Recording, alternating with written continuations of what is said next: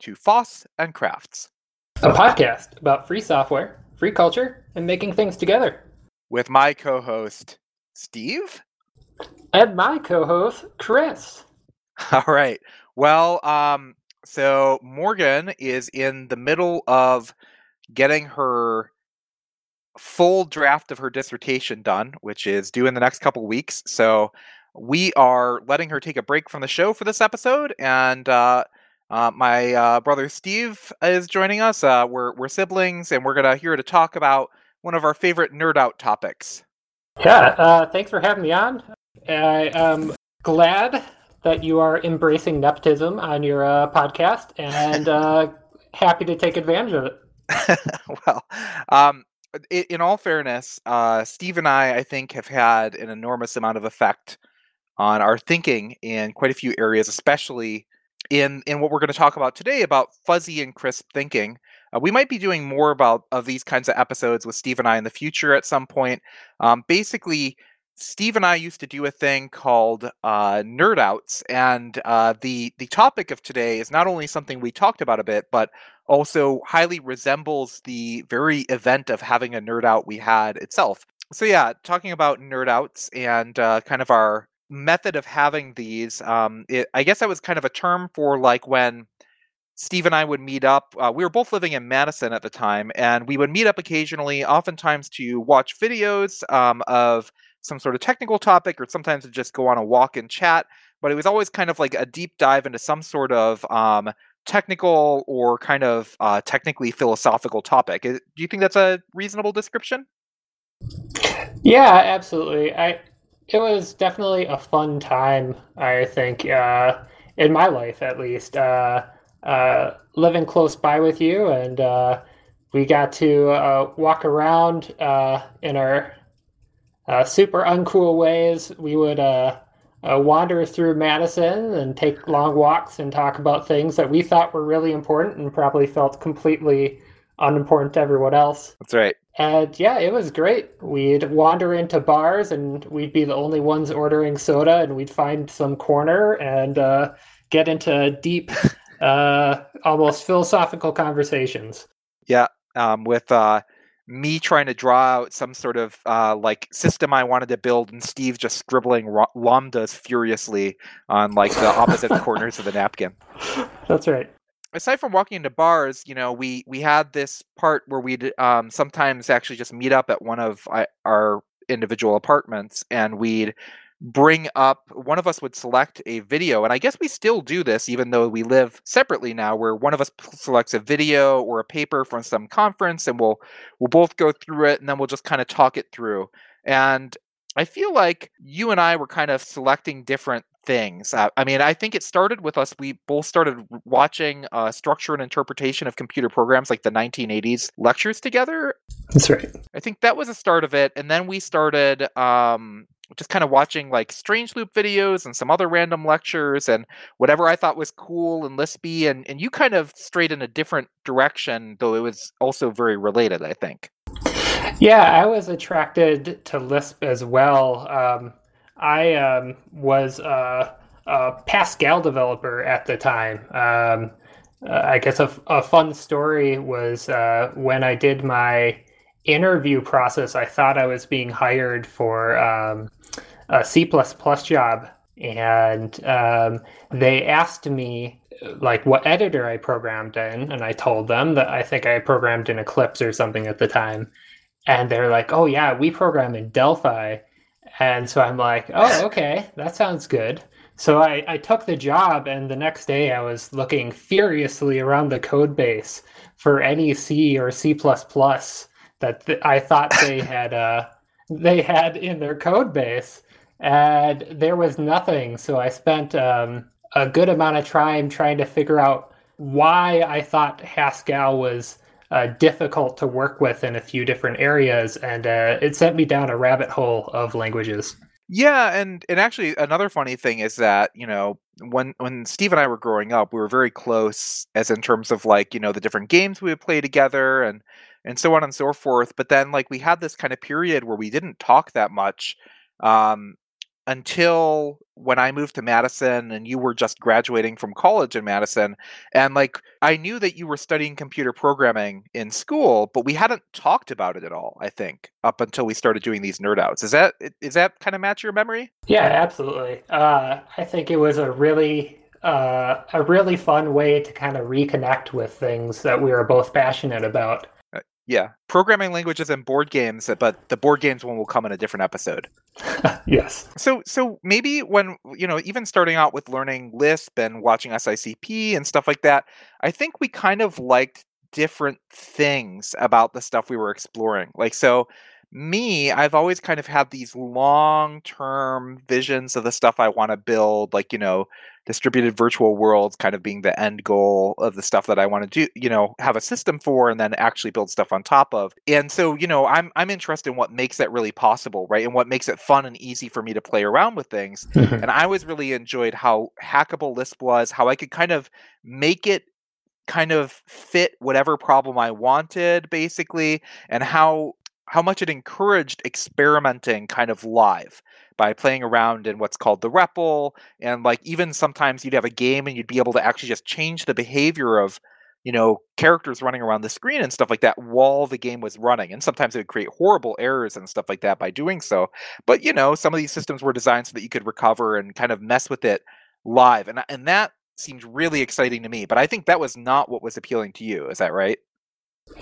Right. I guess in Lisp and some of the videos what I was watching, I was looking for kind of these pure abstract concepts, and I was trying to understand, I guess, the world around me. It wasn't really a desire to go out and create anything, though. That certainly helps me down the line, and that's how I end up using it. But for me, it was really just that drive to understand what's possible. And I think and this is a tie-in with whatever future episode we do about board games, but I think you always are really interested in how can you reduce something to a very small and clear rule set. Is that a pretty good description of the Steve aspirations? Yeah, I think that functional minimalism, if you will, is partly attractive to me, maybe just because I just don't have the best memory about things. And so if I can condense a concept in down to its just really fundamental roots, it lets me kind of reason about the world and extrapolate from those very small core concepts. So it's just kind of a constant practice for me to try and understand, like, what is at the core of this and how does this apply to other fields and other areas of my life. Yeah, I remember both at the end of we both went through the Little Schemer and also watched the talk, The Most Beautiful Program Ever Written by William Byrd, which we'll link that one in the show notes. But and like in both of those systems, at the end of Little Schemer and also in that talk by William Byrd very directly, they show off building a Lisp inside of a Lisp, which is one of the kind of the big deal things about Lisp is that like way back in the day, this was included in like the first major published Lisp manual. It was just like a side note, like, oh yeah, and here's how you write Lisp in Lisp, right? No big deal, right? And like that ended up kind of inspiring every language since. And like I think when you and I went through this, we were both like, oh, this is really cool. And then I was like, it's really great. And then you were like, yeah, but I hate this cons thing. Like, right? Like why like, you're like, why can't I just use lambdas? Why is Lisp built on Lisp? Yeah, so like at the very heart of Lisp is this very tiny kernel, which I'm entranced with. You've mentioned it before on your podcast, the Lambda Calculus, and we won't go deep into it. But to me, I saw Lisp as this thing that's showing how beautiful that this concept is, but it hasn't been fully distilled down to kind of its purest and most abstract form. And I have definitely followed that rabbit hole pretty far. Right. So you're like, oh, like, beautiful. How much can we do with just lambdas? Which, it turns out like pretty much everything. And so you're like, the lambda calculus is so great. And then I'm like, cool, like quasi quote. And you're like, what the heck? Quasi quote, which is like this weird feature that like definitely feels like a major deviation from like the incredible level of beauty, at least from the Lambda perspective. Maybe if you're really into like the linked list perspective, it's more acceptable. But I think even there you were just like uncomfortable. But I'm like, it's fine, right? Like, look at these things I can build using this thing, right? Right. You don't need the most minimalistic core to be productive with something, right? JavaScript, the good parts, was a wonderful example of this. You have a book of 20 pages or so, which is what's actually good about JavaScript, and people can be incredibly productive with those 20 pages and just ignore everything else. That's fine. But for me, I love it when languages cannot express things that you don't want to do. So I'm always looking for that wonderful functional core. Right. Yeah. So I think one of the funny things is that like Steve and I will go to family functions and like we'll get comments from other family members like, well, Chris and Steve, like they're like practically the same. And we're like, what? We could not be more different. What are you talking about? Like, well, we don't say it like that, right? But like, it just seems weird to you and me. And for a while there, like, and I kind of have come to understand that this is kind of related to that whole phrase, like the narcissism of small differences. Like, the closer you are to somebody in some senses, like the more the differences that you have seem severe.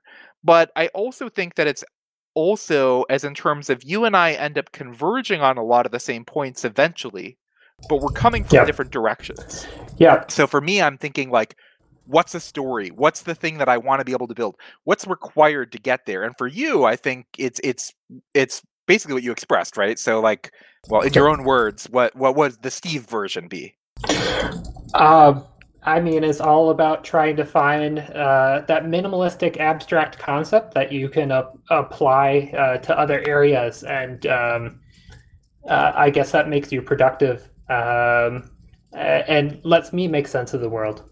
Right. So I remember a version of this where Steve and I were chatting over whatever instant messenger system we were using at the time, and Steve sends me a web page out of the blue, and it was just like full of, and Steve's like, look at this, it's like, look at all these birds, and I'm like, what? And like, I could not understand, like, these don't look like birds to me, these just look like a bunch of lambdas everywhere, and I couldn't understand it. So do you want to give some context as to what all these birds were that you were sending me? Oh man, so these are basically all minimalistic functions that you can append together to each other and essentially do very similar things to the lambda calculus. But with just this very concise atrium, you're able to express this giant wealth of context. And speaking about context, as I often do, I gave you no context as to what I was actually handing you. And it wasn't until it had to have been months later when you're like, oh, I read this cool To Mock a Mockingbird book, and like it was fascinating. I'm like, yeah, those are the birds I sent you. And you're like, oh, I would never have gotten that. To be fair, I never actually made it all the way through the book. I made it like 2 examples into the book.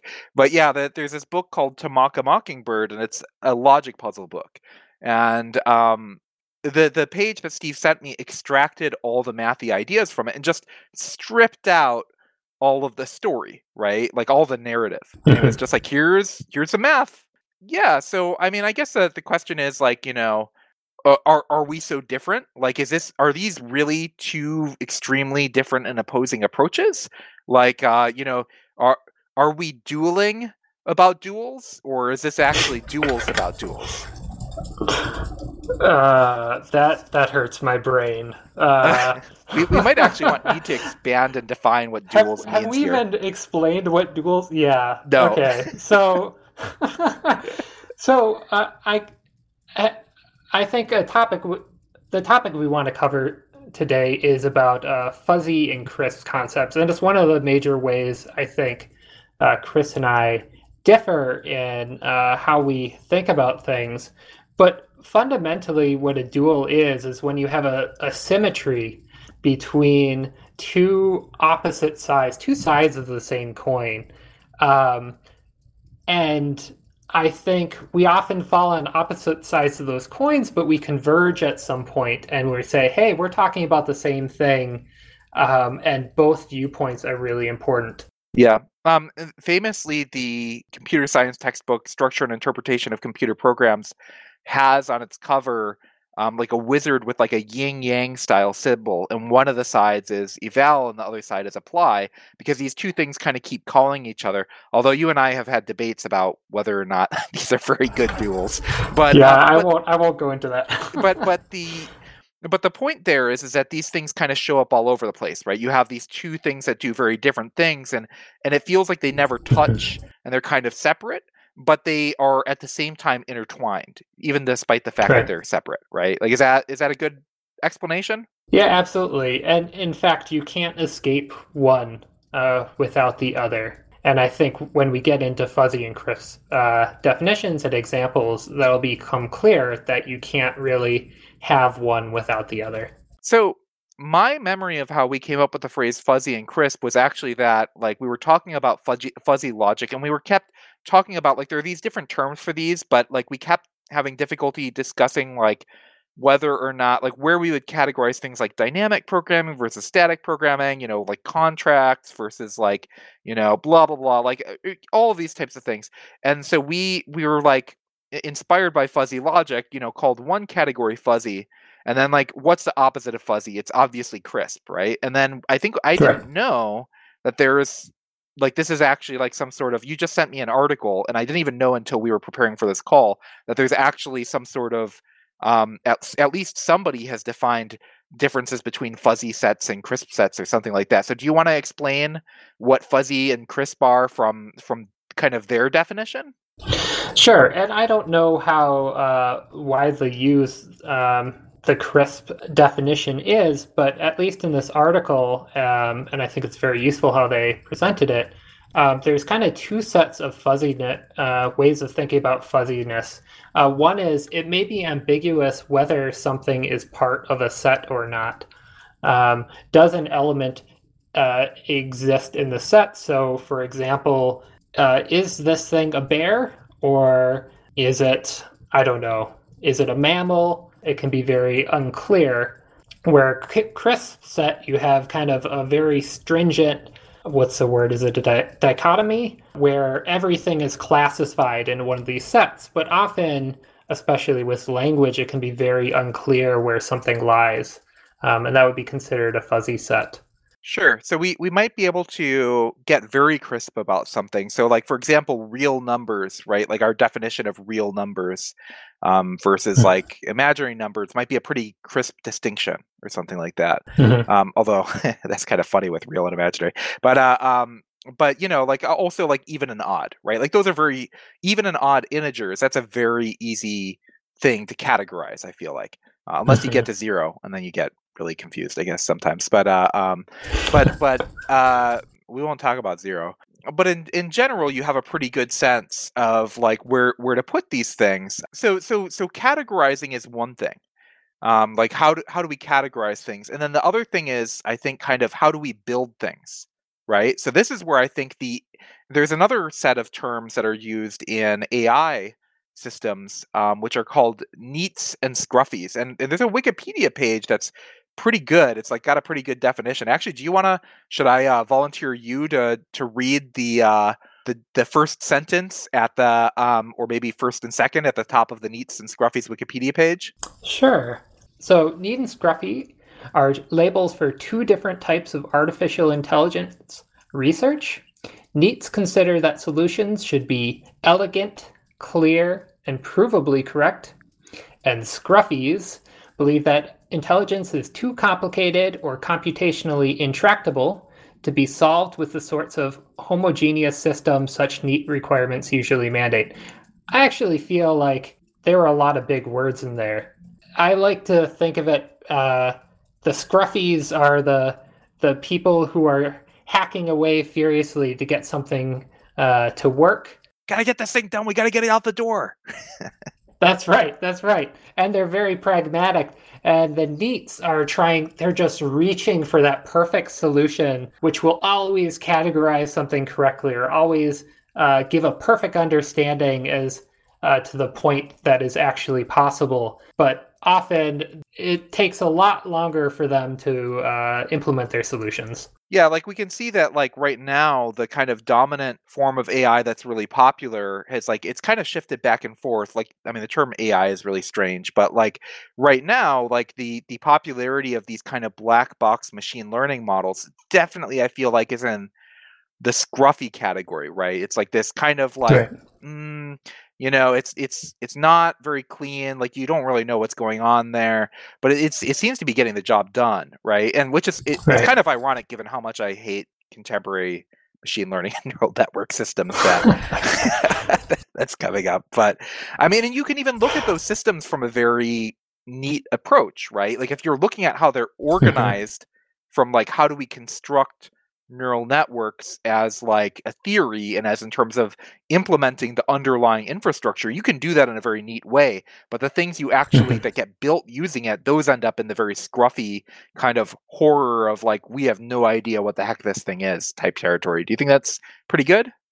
Yeah, absolutely. Like the heuristics that you are choosing to use to evaluate the weights in your neural network, or the number of levels or number of nodes in your neural network, is all very much a black art, at least right now. Though, like you say, there is this kind of neat interpretation where you can see I have exactly this many nodes and they always point in a defined manner from one to another.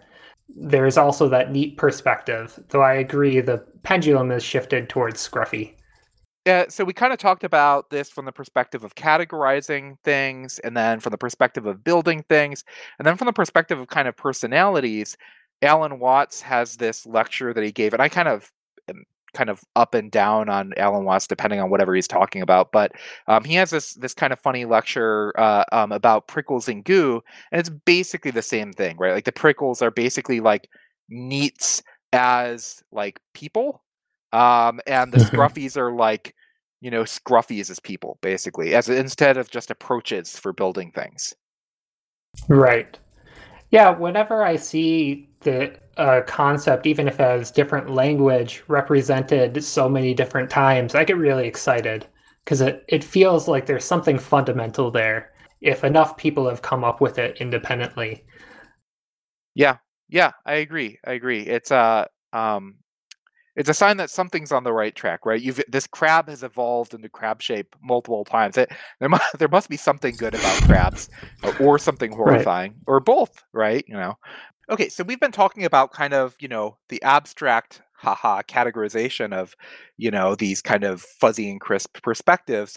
And so like let's talk about some actual places where you see this in practice. So since we've already talked about Lisp, I feel like one that comes to mind for me is this old kind of almost legendary phrase about um, Lisp versus APL as two different languages. And there was this programmer, Joel Moses, who is kind of claimed to have this quote, although it's not quite clear that he actually said that. He's kind of disputed it himself. But the quote is really good. So I'm just going to read it out loud. APL is like a diamond. It is a beautiful crystal structure. All of its parts are related in a uniform and elegant way. But if you try to extend this structure in any way, even by adding another diamond, you get an ugly kludge. Lisp, on the other hand, is like a ball of mud. You can add any amount of mud to it, and it still looks like a ball of mud. So, like, that's the APL versus Lisp as like diamonds versus mud type thing. And like that kind of appeals to me. Lisp gets kind of, attacked for like, oh, it's ugly. You've just got these parentheses everywhere. It doesn't really look like anything. And for me, I'm like, the irony is that I feel like Lisp appeals to me in kind of a crisp way, as in terms of having this very specific syntax, but for what it enables from like a fuzzy type of use, right? Where I can just kind of smush in Mhm. whatever paradigm I want. Does that make sense? Yeah, absolutely. And I agree with it. There are other times when I love how he described it as having that crystalline structure.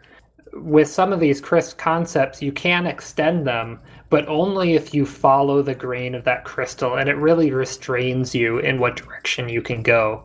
which can be very useful, but can also feel very prohibitive. Yeah. I think that's a good description of both feeling useful and being prohibitive. And you expressed already earlier in this episode that you get sometimes excited when these kind of systems constrain people, right? Because that might lead them down a useful path. I think is kind of how you think about it sometimes. Is that relatively appropriate? That's right. Yeah, absolutely. If you have a language and something is inexpressible, that means that is one foot gun that you have just avoided. So it can be very useful, and it's also less to think about, right? If you do not have the ability to express a particular concept, you have no need to worry about it and to be concerned with it. So it can be very useful, but yeah, it can stand in the way of innovation. Okay. Do we have any other examples in the Lisp category before we want to move on? Yeah, so I think Geeks is a really interesting case study because we've talked about these as kind of two very different things, and this is something a tool you've shown me. It's a functional package manager, and it's kind of the glue that can marry the scruffy world and the neat world, or the fuzzy world and the crisp world. And I think this can be done. So Geeks allows us to take software development, which is very messy and fuzzy in terms of the definition of what a program actually is, and it lets the user compose those in a very crisp manner where you can say, oh, this one has this fuzzy dependency and this fuzzy dependency. And just a shout out to the community. It's immensely useful and a way of making sense of all the fuzziness. Right. So because you might need this package might depend on Python, and you might from like the module you're writing kind of leave it open to whatever version of Python happens to have that name of Python at the moment. But you can be much more specific, and if Python kind of moves, if the developer is updated in one place, it can kind of propagate out elsewhere, basically. But you also, just by the fact that you updated the variable, right? But if it changes, you have a way of referring, I guess, very specifically to. Well, actually, I'm gonna say maybe we should back up and we should actually talk about how this works in practice, right? So I'm going to give an example as in terms of what I want, as in terms of kind of the story, and then maybe you can explain how Geeks achieves it, right? So, sure. What I want is I never want to be afraid of upgrading my system again, right? So if I do a system upgrade and something goes bad in the middle, I just want it to be as if that upgrade never happened. Or if I complete the upgrade and I say, actually things were better a little bit ago, or I really liked how the way that this package worked a few months ago, or it even didn't have a specific bug, I want a way to be able to get back to that state.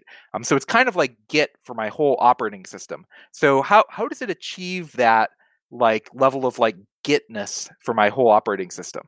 Sure. So, like Git, you can take a hash of a particular version of a program, like Python, like you mentioned, and so you've got this fuzzy concept Python. What is Python? There's so many different versions of it, and you kind of take a snapshot of it, and you say this is the hash that refers to the snapshot. This is its crisp identity, and then you can upgrade Python to another version, a different crisp definition of that Python, and they can live side by side in your file system. And if something goes wrong with your new version of Python, no biggie. You just revert back to your previous version of Python, just like Git. And what's incredible, I think, about Geeks is that you can do that not just on a program by program level, but you can do that across your entire operating system. So the ability, if you upgrade your system and maybe you're upgrading tons of programs that interoperate with each other and something goes wrong, no biggie. You just roll right on back and your system hasn't been harmed at all by the mutation of that upgrade. Right. I can even make a crisp definition of a system I'd like to build and move over to another server locally on my laptop, even compile the entire server and then basically copy over the structure of the server to that other machine and update it, right right from one place, which I think is like incredible, right? Like that I can be that specific and crisp about it. That's right. Yeah. So here's one other interesting way in which it's I guess moving to the previous Lisp versus APL as mud and diamonds. Another way in which this kind of plays out is that I would like to be able to um, there's a lot of cool things you can do in Geeks in terms of every single layer of it is programmable. Like you're just no matter what I'm doing, I'm just writing scheme, right? Like if I'm writing a package, I'm just Hmm. writing scheme that produces that package. If I'm writing an operating system, I'm just writing scheme that uses that refers to those packages and other describes other things. If I want to do, and this has allowed Geeks to be very fast about adding new features, like adding the ability to describe a system and, well, yeah, we could install it on our system, but we could also use that to build something that we boot into a virtual machine or something like that. Like no problem, right? Like we'll just write some Lisp code that treats that as like first class data in the programming language. So like that feels like a very useful way to go, but it's like both kind of crisp and fuzzy in the way that it achieves it. And I feel like in the very reason that it's kind of mud and diamond like of Lisp itself. Would you agree? Yeah, absolutely. I think that's a great summary. I think it might be useful to move from kind of this programming and technical view of fuzzy and crisp to something maybe that's really familiar to all of us, which is language and how we communicate with each other. And so let's take English, for example, as a language. If you're listening to this, you're probably familiar with it. And I think most people would agree that English is generally a pretty fuzzy language. It's easy to make sentences that are ambiguous, but with context and the ability for people to generally hold internal models, we can understand each other despite all that fuzziness. Mm-hmm. Yeah, I've had a conversation with my so I'm gonna name drop here, my friend Jonathan Rees, who's said, but I want to attribute this observation, which I think is really useful, which is that all communication is always some level of a reverse engineering effort of both sides trying to Mhm. see whether or not they understand the other side. And English is kind of like that to its extreme. Like we're just embracing that, language is a reverse engineering language. So here's a language that can be smushed into doing just about everything, but it doesn't necessarily make sense. Like you try to piece apart what English is, and it just seems really goofy. Yeah, that's right. On the other extreme, of course, you have programming languages which fall much on the CRISPR side. So you have, with English, the person on either side of the equation can vary quite a bit. With programming languages, generally you're running the same interpreter on either side. So you get much more crisp definitions where you can kind of reproduce the results of running a program to a very high degree. Right. Now, of course, this can vary. Programming language authors try to be very careful about which semantics they change or introduce, usually by being kind of like append only, like, we're not going to reuse the same thing and have it mean something different. But at least if a programming language is going to add a new idea, we want to, in case two programmers on opposite sides of the divide are using two different variations of this programming language, we would rather that it fail because it doesn't know about the new thing than possibly ambiguously interpret something that both sides kind of know. That's right. It's interesting, I think, when people have tried to apply some of this crisp rigor to fuzzy languages in the form of Lajban. With some success, you have something that is syntactically very consistent. But Chris, do you want to cover some of the semantic ambiguity there? Yeah, so Lojban is awesome. It's the or Lojban. I always forget how you pronounce it, but it's Lojban because the O is like O noise in Lojban itself. The Yeah. even though it uses logical, so that's like a slightly illogical kind of diversion there, but yeah, very logical at the same time. But that I'm getting off track. Lojban, as you said, it actually is so precise that even though it's a natural language that two people can speak, it actually compiles down into what's called predicate logic. right? Which is like a very, very crisp idea, right? You've got it's LoJBAN is so specific that Emacs has a LoJBAN mode.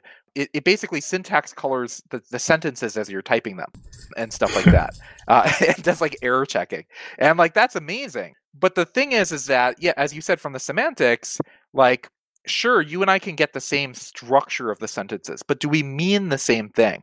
And my favorite example of where even if you do your best to create the same syntax structure is the Beargoo page on the LoJBAN wiki, which is basically two people arguing about whether or not they can get perfect meaning and understanding between each other. Because you could, in theory, run a LoJBAN thing inside of a logic programming language like Prolog and be like, oh, these statements are true or false based off of all of the descriptions that we have of these things. But do like both sides really understand each other in terms of their meaning?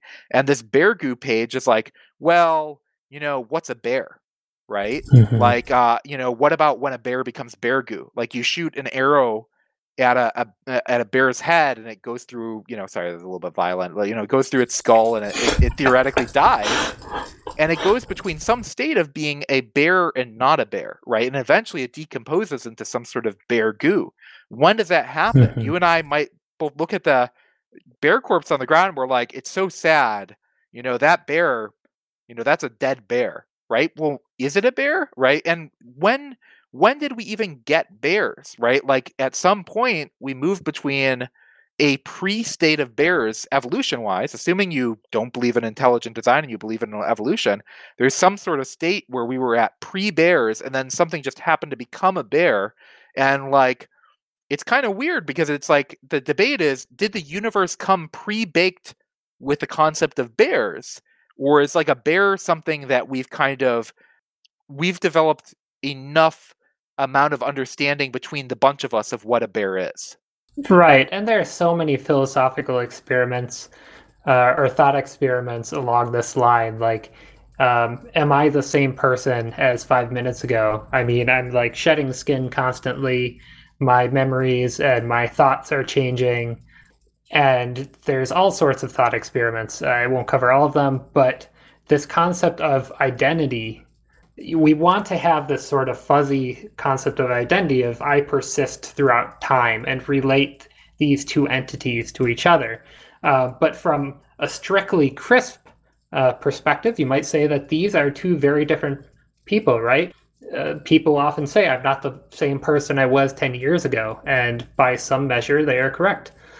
Yeah, no, you're absolutely right there. And so things changing is one thing, and even categorizing things is really challenging, right? So like fuzzy typists like to use the when is a person bald example, right? How many hairs on their head? And I remember you and I had this debate at one point, and Yeah. I think you laughed, and I don't know if you remember what you said or if I should say it for you.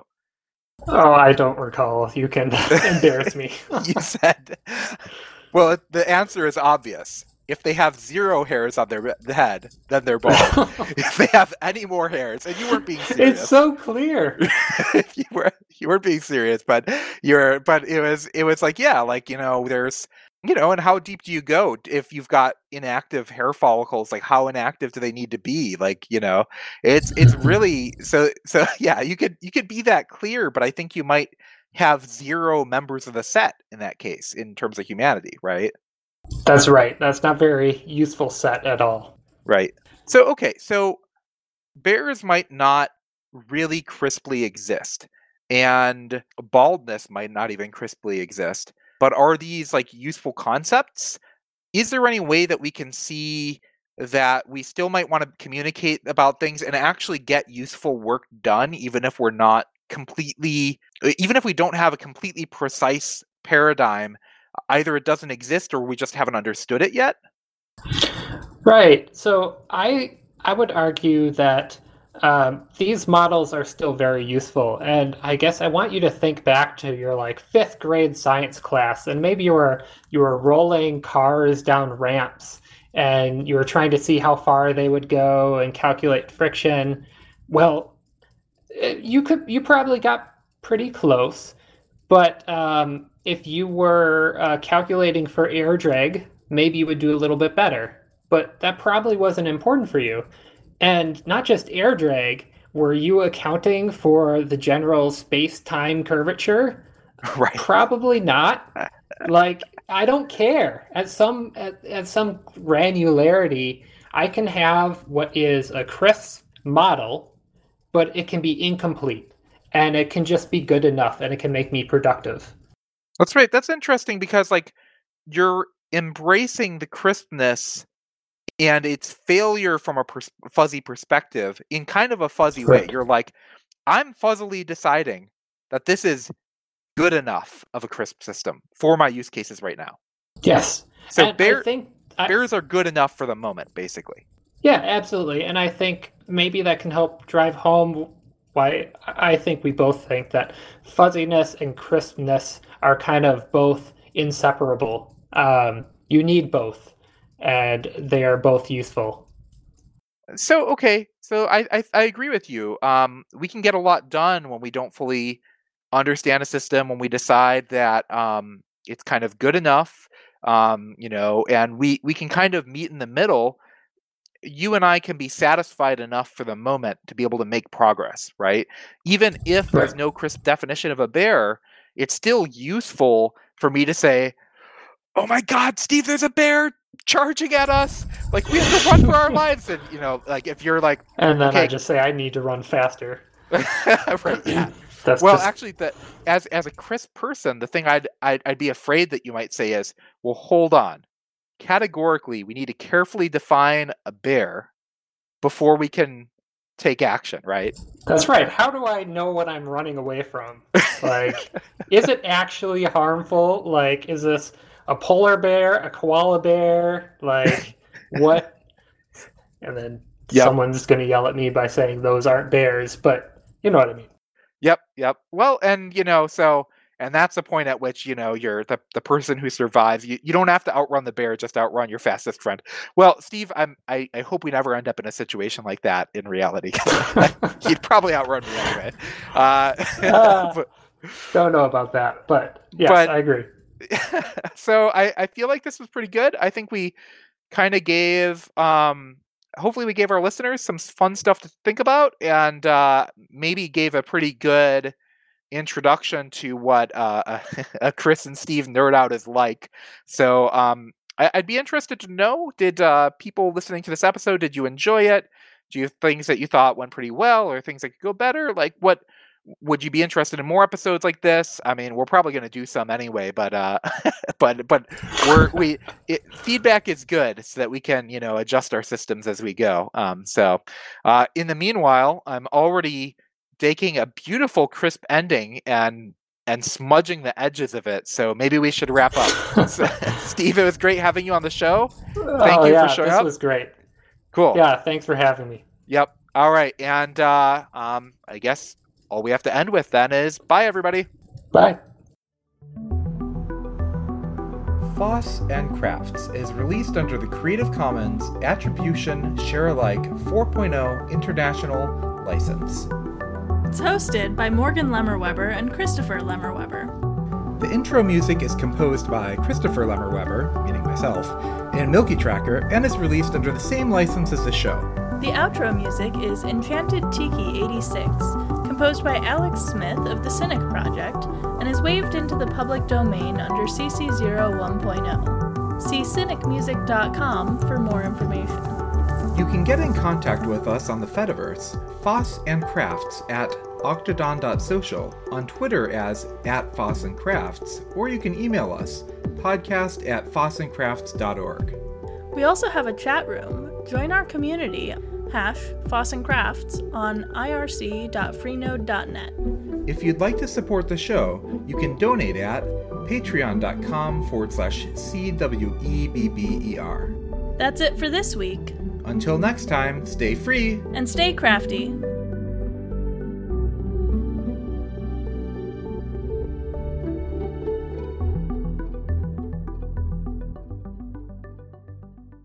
I mean, the functional programming and time thing is maybe an interesting thing to bring up again, and the Godeling somebody is kind of interesting. But maybe we did good enough of a job, and we should end while it's like at a good Chris Bending.